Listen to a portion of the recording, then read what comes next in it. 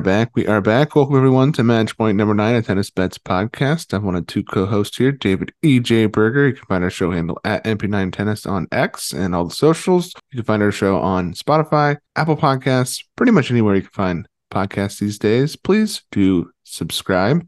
If you're a first-time listener, chance starts how you found us. If you're a returning listener, a returning champion, welcome back. I'm based in California, and I'm tossing it to my main man in Canada, Mr. John Reed. You can find him at Jared Tweets Tennis. He does betting content for his own brand, Tidbits Tennis. He writes for the Action Network Betting Expert. He does post-match analysis for the Tennis Forum Ticker. John, how are you handling these Aussie hours? I've been up late the last couple nights, and I paid for it with about 4 hours of sleep last night as my child woke up at 5:30 a.m. my time. Went to bed about 1:30. Yeah, I mean, I go to bed probably about midnight, 1 o'clock. I'm not going to stay up all night. I can watch on tennis TV. I hide the timelines, and I'm fine. I don't mind it. I do tape study during the day anyway. It's not a big deal to me. So I don't mind it terribly. I start here at 7, so I'll watch 6 hours of it. I love it. It's more the weather here that's pissing me off, man. We're getting like dumped on with snow today. And it's like wet snow too, so the shoveling is going to be a bitch. Well, it is not snowing in Australia, where the tour is. It is hot action down under, and we have some stuff we have to talk about from last time. And what did we win? What did we learn? Wins. How about Germany? Added to the bankroll with a 12-1 ticket cashing as they take down the United Cup, upsetting the favorites from Poland. Thank you, Zverev. Emil Rusevori took on Sebastian Offner in the semis in Hong Kong. John had to play on the over 22.5, which comes in. But 23, yeah. Over, well, I listened back. It was 22.5 the Hmm, episode. weird. Well, over 23.5 hit too. So there you go. Yeah. That does pivot us to the losses, though, as you had a play on the set one tiebreak as well, which does not come in, but still profit for the match. You lower stake that at a half unit. Brisbane semis also have to take a loss with Jordan Thompson and Dimitrov. Had the over 22.5 there at plus 110. And Dimitrov is en fuego still. Talked about it in their offseason pods, looking to fade him, and that is proving to also be a losing strategy out of the gate here. But we were talking about this with Avery, who's been on the pod before. But I mean, Dimitrov's going to have a stretch where he loses like 5 in a row. I mean, it's coming, man. But it isn't coming right now. And in the Auckland qualies, a lot of them that we talked about last time out got canceled. But Vesely goes down to Munar at plus 120. We talked about that one. Loses the set 2 tiebreak to keep that match alive. Munar goes ham on serve in the first set again, like he did against Virtanen. Quick conditions, Munar's serve can play up at times. All right, John, that was last week. There is a lot going on right now. I mean, we got 2 full tour sites, AO Qualies going on. And John, you posted the other day about volume, and we don't have a ton of takeaway from our win losses, but I thought maybe you could talk about your strategy when it comes to volume right now, this time of year with so many matches. Not only do we have the two sites and the qualities, there's also some challengers going on. Talk to us about volume and how you're approaching this, because I know you were really pushing that on your timeline. Yeah, I think a lot of people, you're going to find people, I'm speaking in absolutes in general about almost anything in the betting world is just incorrect because we're dealing with probabilities and there's a buy price on both sides of almost every match and there's a sell price on both sides of almost every match. So you get people who are like, never do this, never do that, never put out X amount of your bankroll in one day. Never, look, there's a couple things to touch on here. First of all, bet the value where it is. Second of all, volume is not always a bad thing. Think about this, in the first round of qualies on the men's and women's side, in the first 2 rounds, just like a Grand Slam, there will be 196 matches. Okay. And that's going to be spread out over, it was supposed to be spread over 3 days. It's going to be 4 now because the first day got rained out. But it's spread out in 3 to 4 days. And then in those same 3 to 4 days, you have 4 tour level tournaments going on, which are going to have first and second round matches. And you have 3 challenger tournaments going on. The books, the whole thing about bookmakers is they price up everything. To acquire customers, they want to price up every single match, and they do, almost all of them. BetOnline will leave a few off here and there, challenger qualies they don't really post, but Outside of that, they're all going to price these up. Do you think books are going to be perfect at lining up hundreds and hundreds of matches in a 4 day span? Absolutely not. So just using basic logic, we can glean that there are going to be opportunities to bet profitably in these spots. And there might be a lot of opportunity. Even if you only bet 3 or 4% of the matches, that is going to be, you're into the double digit areas or getting towards double digit number of bets during that time. I tend to bet way more than that. You can bet 10% of the board and be relatively conservative and still in that 4 day span, not including ITF matches where the market's so liquid, you could still have yourself, 30, 40 bets in that time frame. And that is high volume because just in sheer number, not in percentage, but in sheer number. And it's not necessarily unintelligent. The second thing is not all outlays of your bankroll are created equally. So you're going to have people say, never outlay 20% of your bankroll in one night. Well, not on 2 bets, no. But if I have 20% of my bankroll outlaid on 15 different bets, the chances of going 0-2 are far greater than going 0-15. Okay? So context matters. Think through these things. Don't listen to people who speak in absolutes. There's an opportunity. I've had a great few days personally. Haven't had the opportunity to really do more writing because right now it's just betting expert, and that's just 2 picks a day, and we're recording every few days. But my bets aren't all public this year. That's the way it is. But personally, the last couple days on volume have been great to me. Couple ladders between like Buruchaga and Yamasu Ruiz having their serves underrated. Luckily, they fell apart the second and not the first set. So got a couple big price ladders. There's a lot of opportunity to find underrated players in certain spots on quick courts down under, and you should be taking advantage of them. Absolute fire, John. Thank you for that talk. That was awesome, bro. You absolutely crushed that. I didn't even prepare you. Just No. you're a talented Hey, man, Mr. I Reed. just dealt with canceling. I just dealt with canceling internet from one company, so I had to deal with the customer service reps on the other end trying to get you to stay on. So I had that fire burning. It was already there. That heat was in me. Well, let's keep that fire burning talking about some plays for today, the 9th of January. Let's start off with ATP Auckland. I have a play I can talk about that I bet yesterday, and that's Francisco Cerundolo. Now, I got him at minus 140 on the money line. He's minus 155 now, taking on Alexander Muller, plus 130 as the dog. The spread is 2, total 22.5 here.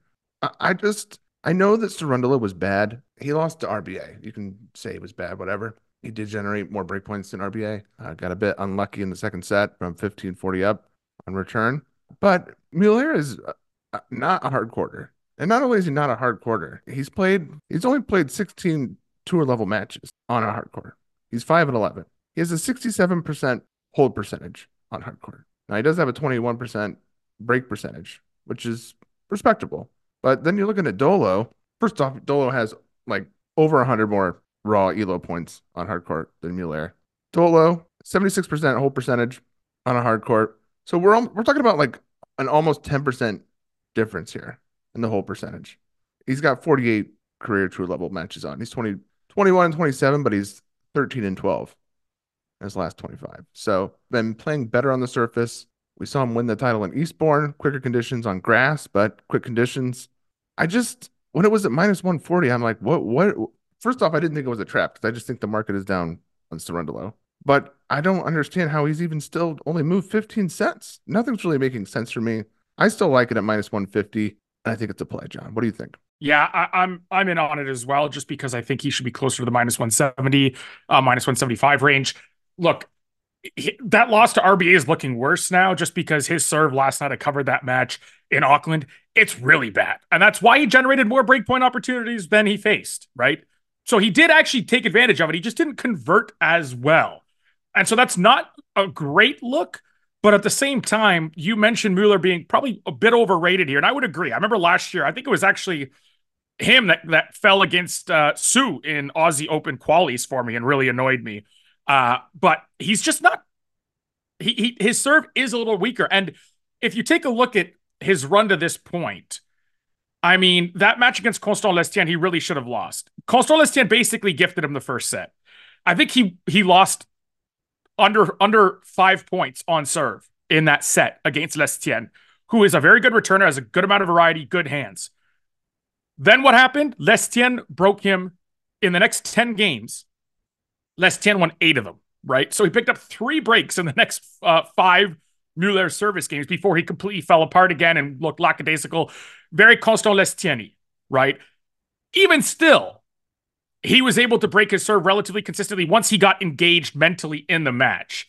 I'm not convinced about Mueller here. I do think he's a bit overvalued. I'm bigger on Dolo. I think Dolo has bigger weapons. He's got more tour pedigree.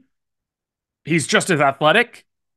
It's not like he's a terrible returner. I mean, he comes from a clay background. It's not like he's inconsistent, hits a ton of errors. Again, comes from a clay background. And even Ben Bonesy, I believe Ben Bonesy led in the second set against Mueller. He pressured his serve a lot in that second set. What I've noticed is it feels like Mueller has decent first sets when it comes to serving, and then it's very easy to gain a rhythm on his serve because either he repeats patterns with his location, or he's just not he doesn't have that much power. So you can really start to get into rhythm against it much quicker than you can against like a Hubie Hurkacz or a Felix Auger-Aliassime, right? Like the actual big servers where it doesn't matter how many times you see the serve, it's still going to ace you when it lands in the right spot on the first serve. Mueller doesn't have that. Yeah, I like Cerundolo here. And you know what? The money line is fine. It's a bit juiced, still showing value, and it's better than, again, having to lay the games if it takes Cerundolo a set to kind of get into rhythm on return.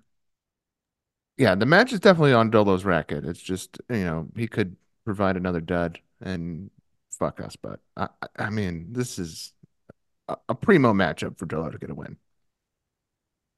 John, I believe you have a play on FAA, Felix, your countryman, who is minus 250 on the money line. He's taking on Daniel Altmaier, who's plus 200 as the dog. The spread is 3, total at 22.5 here. Talk to us about the return of FAA to action. Well, let's start with the fact that we've seen these probabilities shift by 7 percentage points already. That's a pretty decent sized shift, right? He opened $1.32 around that minus 300 mark, minus 310, 325, whatever that number is. He's up to $1.43, which I looked it up earlier. It's like minus 269 or something like that. I can't remember. Either way, the more important thing is the probabilities have gone from 76% to 70%. Okay. That's significant to me. 1, 2. I'm not huge on carrying over last season's struggles into a new season as a handicap. I think I made that clear with the Cam Norrie play in the United Cup, if you recall, where we went actually sizable on that for 1.5 units against Alex de Minaur, who, by the way, Alex de Minaur, that win is aging really well. The way that Alex de Minaur ended up in that United Cup. So the same thing here. Daniel Altmaier came through last match because Marcos Giron completely started just, that gif of the dude in the gym hooking up basketballs and just missing the entire backboard repeatedly. That's what it felt like Marcos Giron was doing with his ground strokes about halfway through the first set. So Altmaier, when he hits with too much topspin, he leaves things short and attackable. Something Felix can take advantage of. Secondly, Giron was dictating a lot. It was like I called it for patrons. I said hustle and hope for Altmaier, right? Hope to wait out the airs because you're hustling around just getting balls back. And he did. It worked with Giron. That strategy is going to be tougher to implement with Felix because Felix has much more natural raw power than Giron. You might be able to run down 5 or 6 ground strokes that Giron's trying to hammer away at and then get an error out of him on the 7th. You're not going to do that with Felix. You're not going to be able to run down those 6. He's got too much natural power. If he stays aggressive here, he's the much better hard quarter. Altmaier is going to need to land first serves. And even if he does, the return games here are going to be much tougher. This spread is a minus 3 game spread at $1.96, so minus 104. If you can get down to, and you can see the 2.5 at $1.76, a huge discrepancy there. I'm more than willing to sell that half game on Felix. Take the minus 3 at a relatively cheap price. I'm going to go 1.5 on that over at Pinnacle. So Felix minus 3, minus 104 for 1.5. There is some concern from me about the soreness that FAA talked about. Just unsure what we'll get in his performance. But other than that, obviously, in a vacuum, FAA is a much better player than. All right, John. Archer Feast is taking on Nuno Borges. Now, I had Borges money line last time out. against Alex Mickelson. I think I got it at plus 170. He was bageled in the first set, and he still came back to win, which was great. It was nice to have that happen. You can get -4 at plus 110 with Feast against Nuno. That is assuredly a play for me. Nuno Borges is going to get eviscerated by Archer Feast. He will not be able to hold serve, and he will be blown off the court. The only way Borges is going to get a set is if Feast tanks out, has some like fatigue issues, or I don't know, just general fitness problems, or a tiebreak. That's it. So I'm pretty comfortable laying here the 4 at plus 110. John, what do you think about this matchup? I'm out on it. I think Fields is the much better player. I don't like laying the games. And honestly, Borges' serve has looked a lot better than I think he gets credit for in quick conditions. He can keep sets close. So I'm going to go ahead and pass. Obviously, I think Fields wins. He's the much better player, more aggressive, more suited to quick courts, and just has the talent that's, has that top 10, top 15, top 20 kind of potential that Nuno doesn't. So yeah, I think 4 games probably outright. I'm not gonna take issue with that. I'm not gonna say it's too many games because it could very well end with he could win each set by a break, and then you're down to service order. He could win a lopsided set, of course. I could also see Nuno easily finding 5 or 6 holds in one of the 2 sets, just because it is like on these courts, it's even poorer servers find a fair amount of holds. It's really tough to get those lopsided sets. So I'm going to go ahead and pass on that one. Do you have another play here in Auckland? I am looking at no, it's in Adelaide, so I'll save it. Well, one more match I want to talk about. Well, first off, I am interested in watching Ben Shelton versus Fabian Marichon because that's an awesome tennis match to watch. I'm very excited for that. I do see some value on Marichon at over plus 200. I mean, you can get a plus 210. I don't think that there's a ton of separation between Ben Shelton and Fabian Marichon at this point. I think Shelton obviously has a higher ceiling, maybe, but I mean, Marichon can. He's got, I mean, huge ground strokes and variety that could really sink Shelton. Shelton, though, is super athletic, and that was honestly that was how Monfils was able to stay in the match because he's a super athlete too against Marichon. So I don't know. I don't really have a play. I'm probably just gonna watch that one, but I would lean Marichon. I just think that there's value on that. I think he should be like plus 180, plus 170. But let's talk about Bodek versus Alejandro Tabilo. Last year during Indian Wells, which mud slow, hard court. But Tabilo, he turned himself into a character I called Tastilo because he did what it took to win and was tested quite often and I mean and was gutting out matches.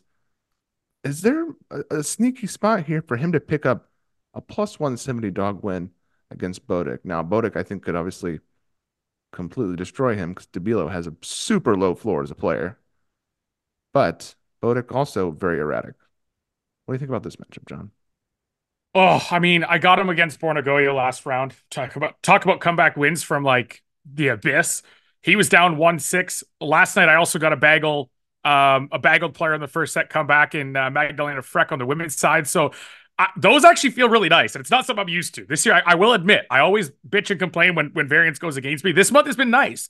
The variance has actually gone my way in the grand scheme of things. Like the positives outweigh the negative in terms of profit, and I bet a lot of underdogs. So that's a really nice surprise. Probably due for some regression, and it's happening as we record, but still a really nice surprise.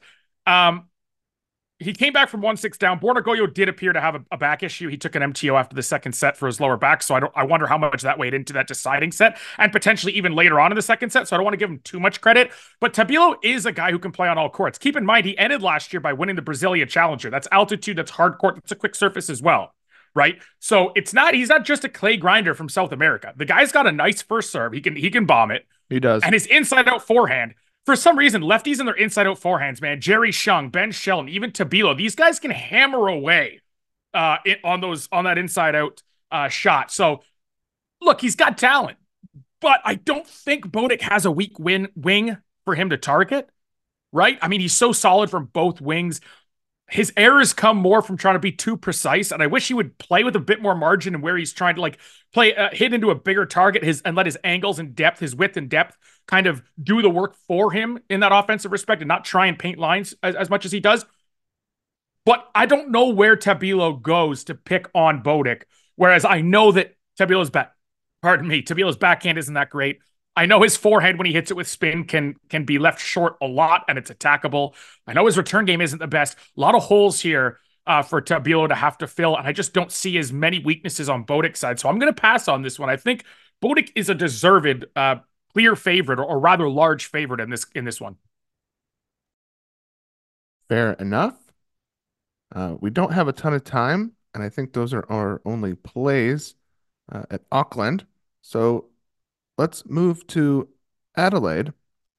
John, I want to start off by talking about how sometimes there is value on minus 200 moneyline plays.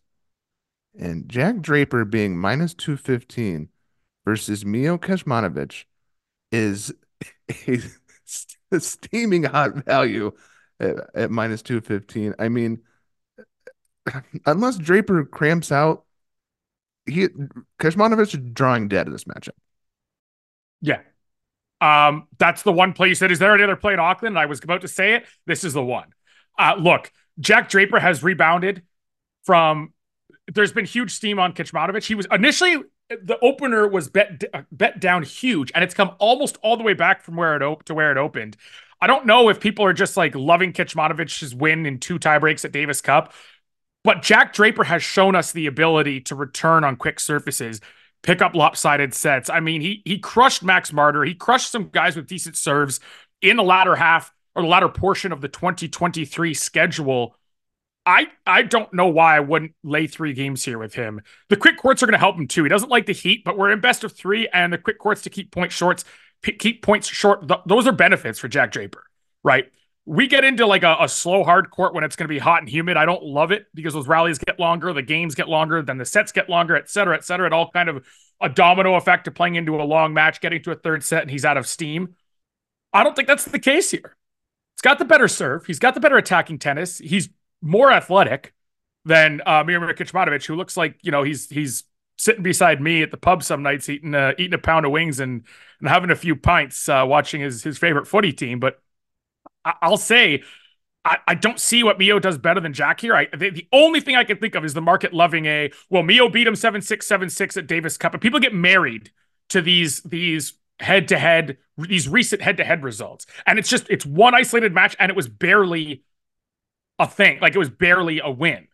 So I'm going to go ahead. I don't hate the Draper look. He's down to minus 190 now at Pinnacle. The minus 3 is nearing even money. It's back to minus 107. It opened minus 104. It got down to minus 135 for minus 3, and it's come all the way back to minus 107. Lot of pushback and buyback on Mio here. Tell me what Miomir Kecmanovic does better than Jack Draper. I couldn't tell you. I couldn't tell you. And I mean, you could even look for alternate game spreads here. I wouldn't mind looking to like a Unibet, or what Canby books generally might go to like the minus 4.5s, minus 5s on the alts for plus 180, plus 200 kind of thing. I wouldn't mind doing that either, because I could absolutely see a scenario where well over a third of the time he wins in straight sets and he finds a double break set somewhere along the line. Yeah, I mean the unforced errors. Yes, listen, if he coughs them up, that's going to leave the door open for Kecmanovic, because that's literally the only way Kecmanovic can win matches. but I don't see this being dissimilar from the bias match last time out, to be honest. That's exactly it too. Well, I'm glad we're in agreement, John. All right, let's F and go. All right, which other one did you like here in Adelaide? Well, that was the big one. I also think the one that really makes me scratch my head is Alex Shevchenko. He was down to minus 125. He's back to minus 130 at Pinnacle. I'm not sure. All this guy's done the last several months is prove to us over and over and over again that he is a legitimate player on quick courts.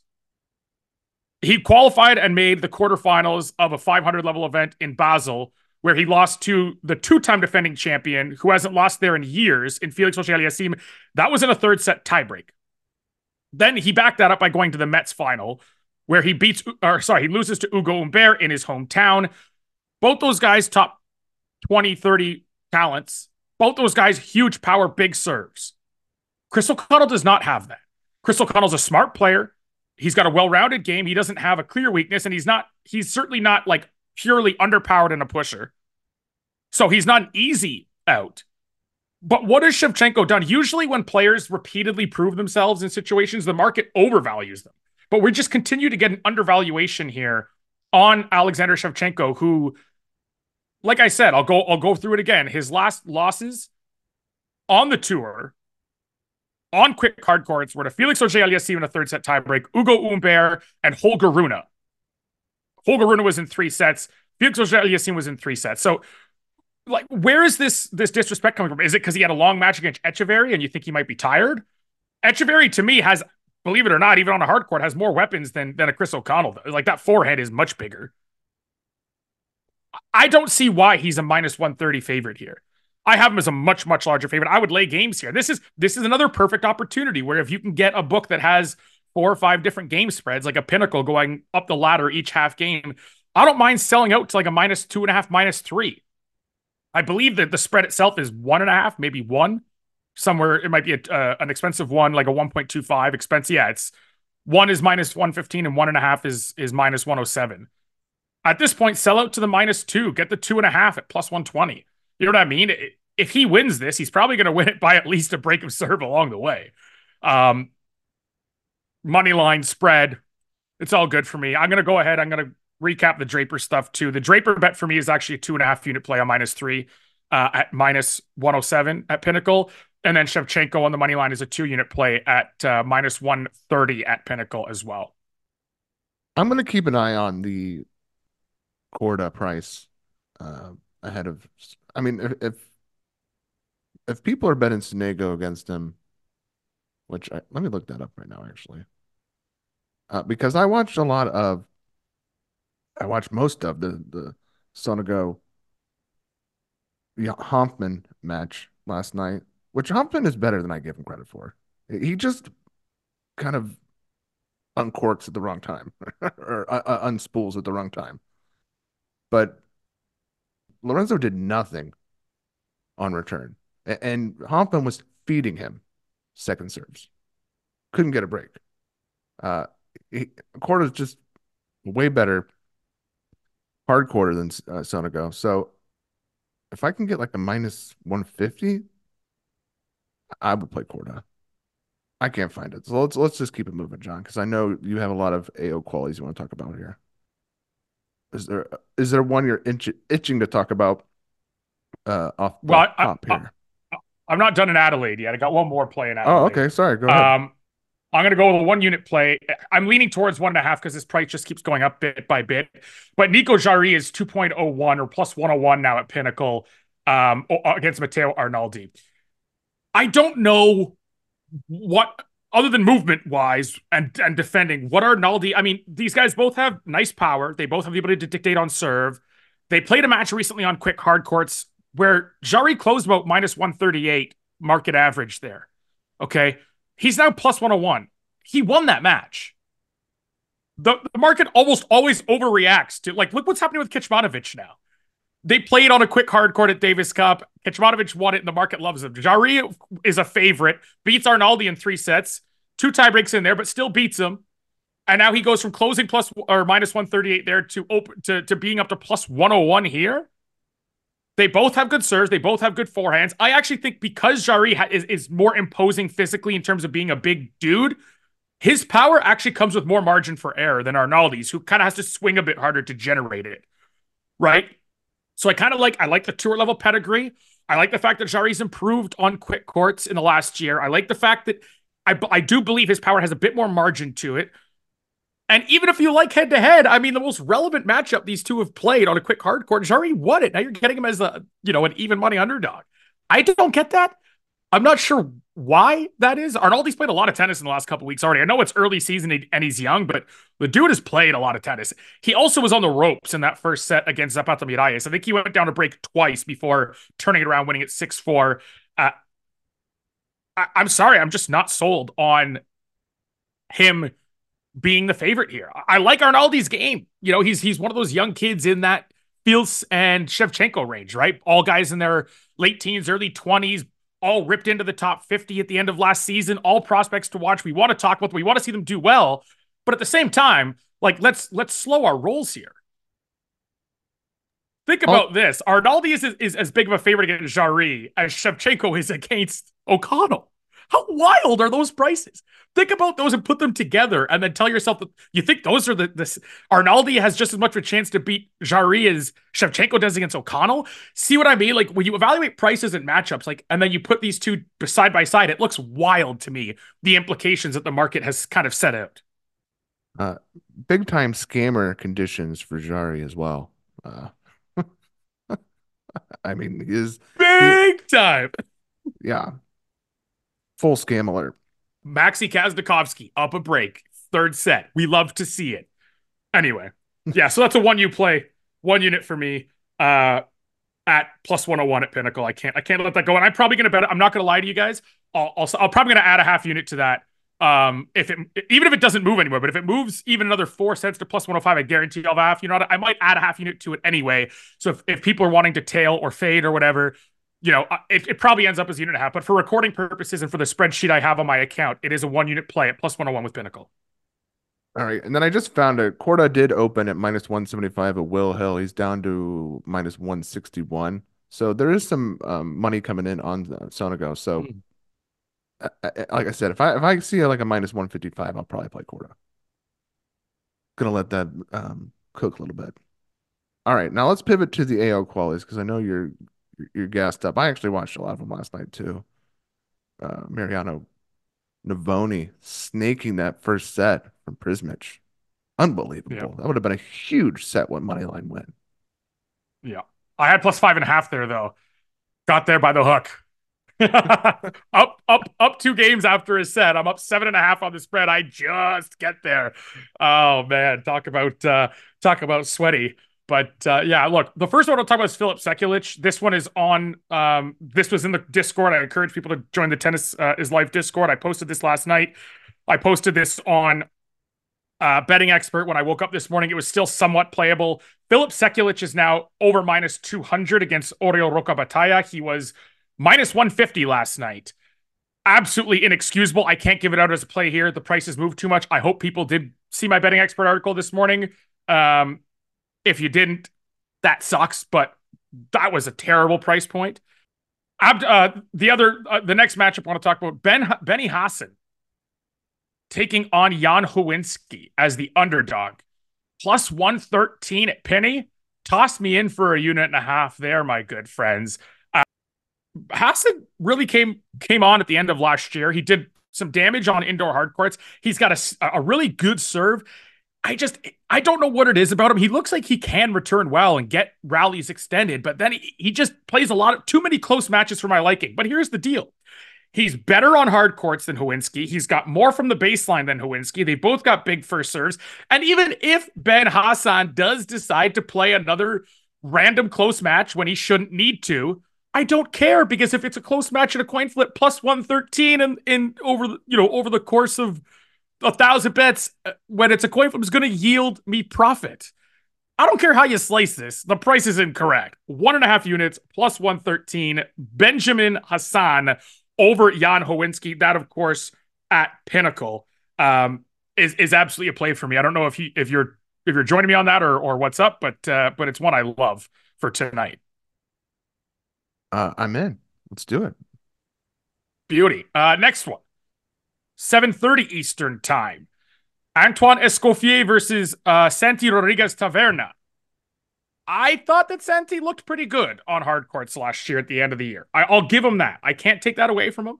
So Santi Rodriguez Taverna does come through at the end of last season. Okay, he goes to the semis in Brasilia. He goes to the quarters in Temuco.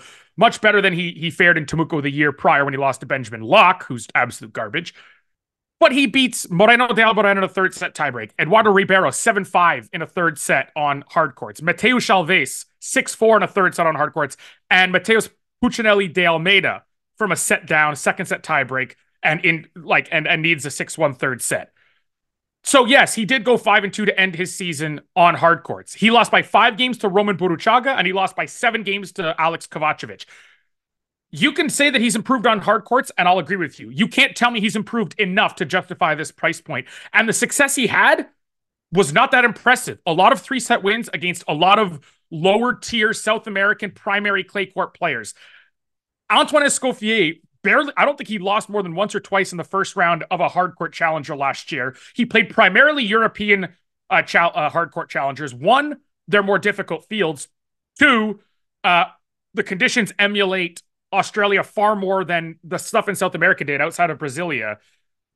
If you tell me I only have to lay 2.5 games here and I'm getting plus money or even money to do it, I'm taking that every time.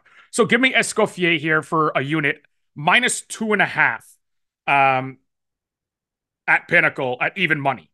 It's just I don't know how you can, even if this is one of those bets where you lose it and you don't care, you'd make it again 100 times out of 100, right? Win or lose, you can't be results oriented. This is just a poor price. And I think it has to be exploited. So Escoffier 1 unit minus 2.5 at even money at Pinnacle. John, I wanted to ask you about the Enzo Quaco match because Mm-hmm. I obviously famously was the only player to win a set from Djokovic last year at the AO. Also just made the semifinals of a hardcourt challenger tournament. Yeah, he is the dog to a player I don't know anything about. So that's why I wanted to ask you what's going on here. You can get him still plus 130 versus Jacquet. Yeah. So look, I actually Kylian Jacquet was a French kind of grinder, underpowered, relatively weaponless prior to last year. I will give him credit. His first serve has improved a lot. I think he won the Obia Challenger, and I watched 2 of his matches, and he looked good in doing so. He's a much better hard quarter now than I think anyone ever would have thought he would have been 2 years ago. That said, I was okay with this if it was a pick. Quacko opened at minus 200. Think about that for a second. Think about the Wait, movement that what? takes to go from minus, yeah, at Pinnacle, he opened $1.49, aka minus 200. The 7th of January, 10:48 a.m. Eastern time. So it was quickly bet up, and I don't think he is that big of a favorite in this. Like, to be fair, if I had have gotten Jacquet at plus 165 on the open, I would have taken it. But this has gone way too far. Enzo Quaco is still a more natural quick court player. I still think he is still has the better baseline game in terms of attack than Jacquet. He's probably not a tour level, like a steady tour level player, but he's not playing a steady tour level guy here, right? He's playing a guy that's still a challenger tour level player and as improved as Jacquet is, much like the Rodriguez Taverna handicap. He has improved. I don't think he can be a clear favorite. He's not a big favorite, but he's a clear favorite here. There's no doubting who the market has bet into favorite status. I disagree with it. I'm with you. Quacko 1 unit at 2.28 or plus 128 at Pinnacle for me. What about Philippe Misolic taking on Mark Andre Huesler? You can get Yes. over Oh plus 10 yeah. and a half set one at plus 180. I don't have the tiebreak here on Bovada, but I would assume a chunky first set is very in play here. Absolutely. I mean, one, Misolic is another player who's improved a lot in the last few years on quicker courts. I've got the money line here for a unit as well at plus 170 at Unibet. So, I mean, I certainly like him to keep things close at the very least. I've got the tiebreak as well. I hit a lot of tiebreak bets last night, so I'm expecting to lose like 10 or 11 in a row, and I can't really be too upset with it. But Misolic, the tiebreak is plus 285 also with Unibet. That one is just a half unit bet for me. So,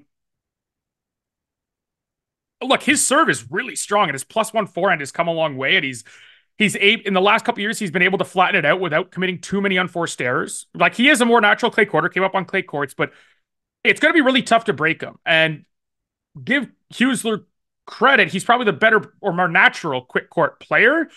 But the one thing he's not is an incredible returner. right? So I think it's going to be a little tougher than the market thinks for him to run away with this one or win it often enough to justify the price points here. So half unit on the plus 285 tiebreak and a full unit on the plus 170 money line, both with Unibet for me. Those are Camby books, by the way. So most you should be able to get those with Camby and any book that gets their odds from Camby.